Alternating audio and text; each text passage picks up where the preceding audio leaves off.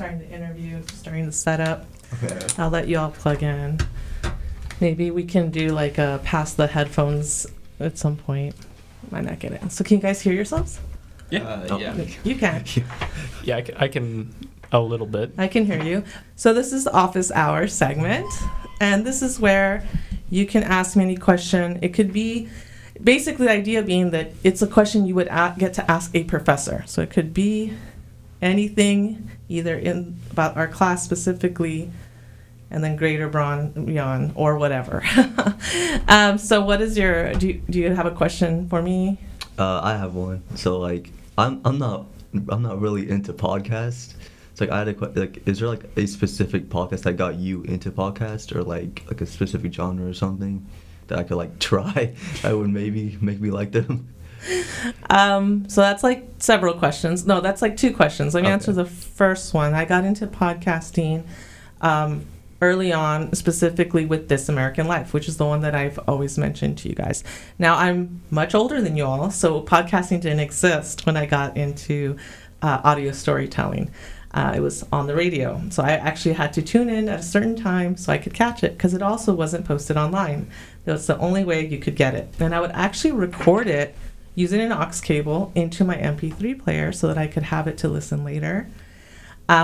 I also was so enamored by this podcast, which is actually then a radio show, that I had my own radio program that I imitated that program. I became my own little Ira Glass as an undergrad in Austin. I attended UT Austin, and it was a really fun kind of thing, that I did as an undergrad at the College Station. Your second question, though, is a suggestion for a podcast for you to get into. I don't. Here's why. Because podcasts are so personal and it's very, very subjective that without knowing you well enough, I couldn't recommend something to you. And what I mean is some people really like sports, and so they listen to very in-depth sports podcasts that sound like gibberish to me. So, for all I know, that could be an amazing podcast. I just have no understanding of it, but it might work well for other people. Okay. A podcast, though, that kind of got the nation excited about podcasts and podcasting is the Serial podcast that I'd mentioned in class.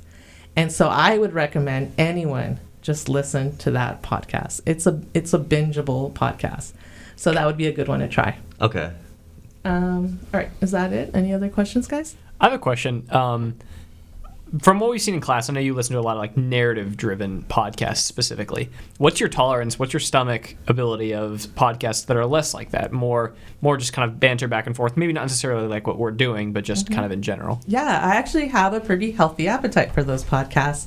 The majority of the podcasts that I personally listen to are not narrative podcasts.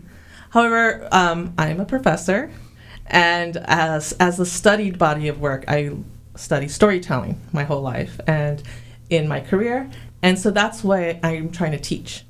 So although it's podcasting, it's really audio storytelling, and what I try to do is find ways where we can adapt those audio storytelling techniques into various types of podcasts. So no matter what type of podcasts students produce, I inject those kind of moments where it would work to use storytelling techniques or interview techniques or narrative scripted techniques. And so you guys end up hearing a lot of those examples. But if you were to look in my phone, at my app, you would see that most of them are just people talking to each other. Well, thank you guys for this office hour segment. Thank you for the interview. And I think we're all done. That's it. Awesome. Hopefully not too painful.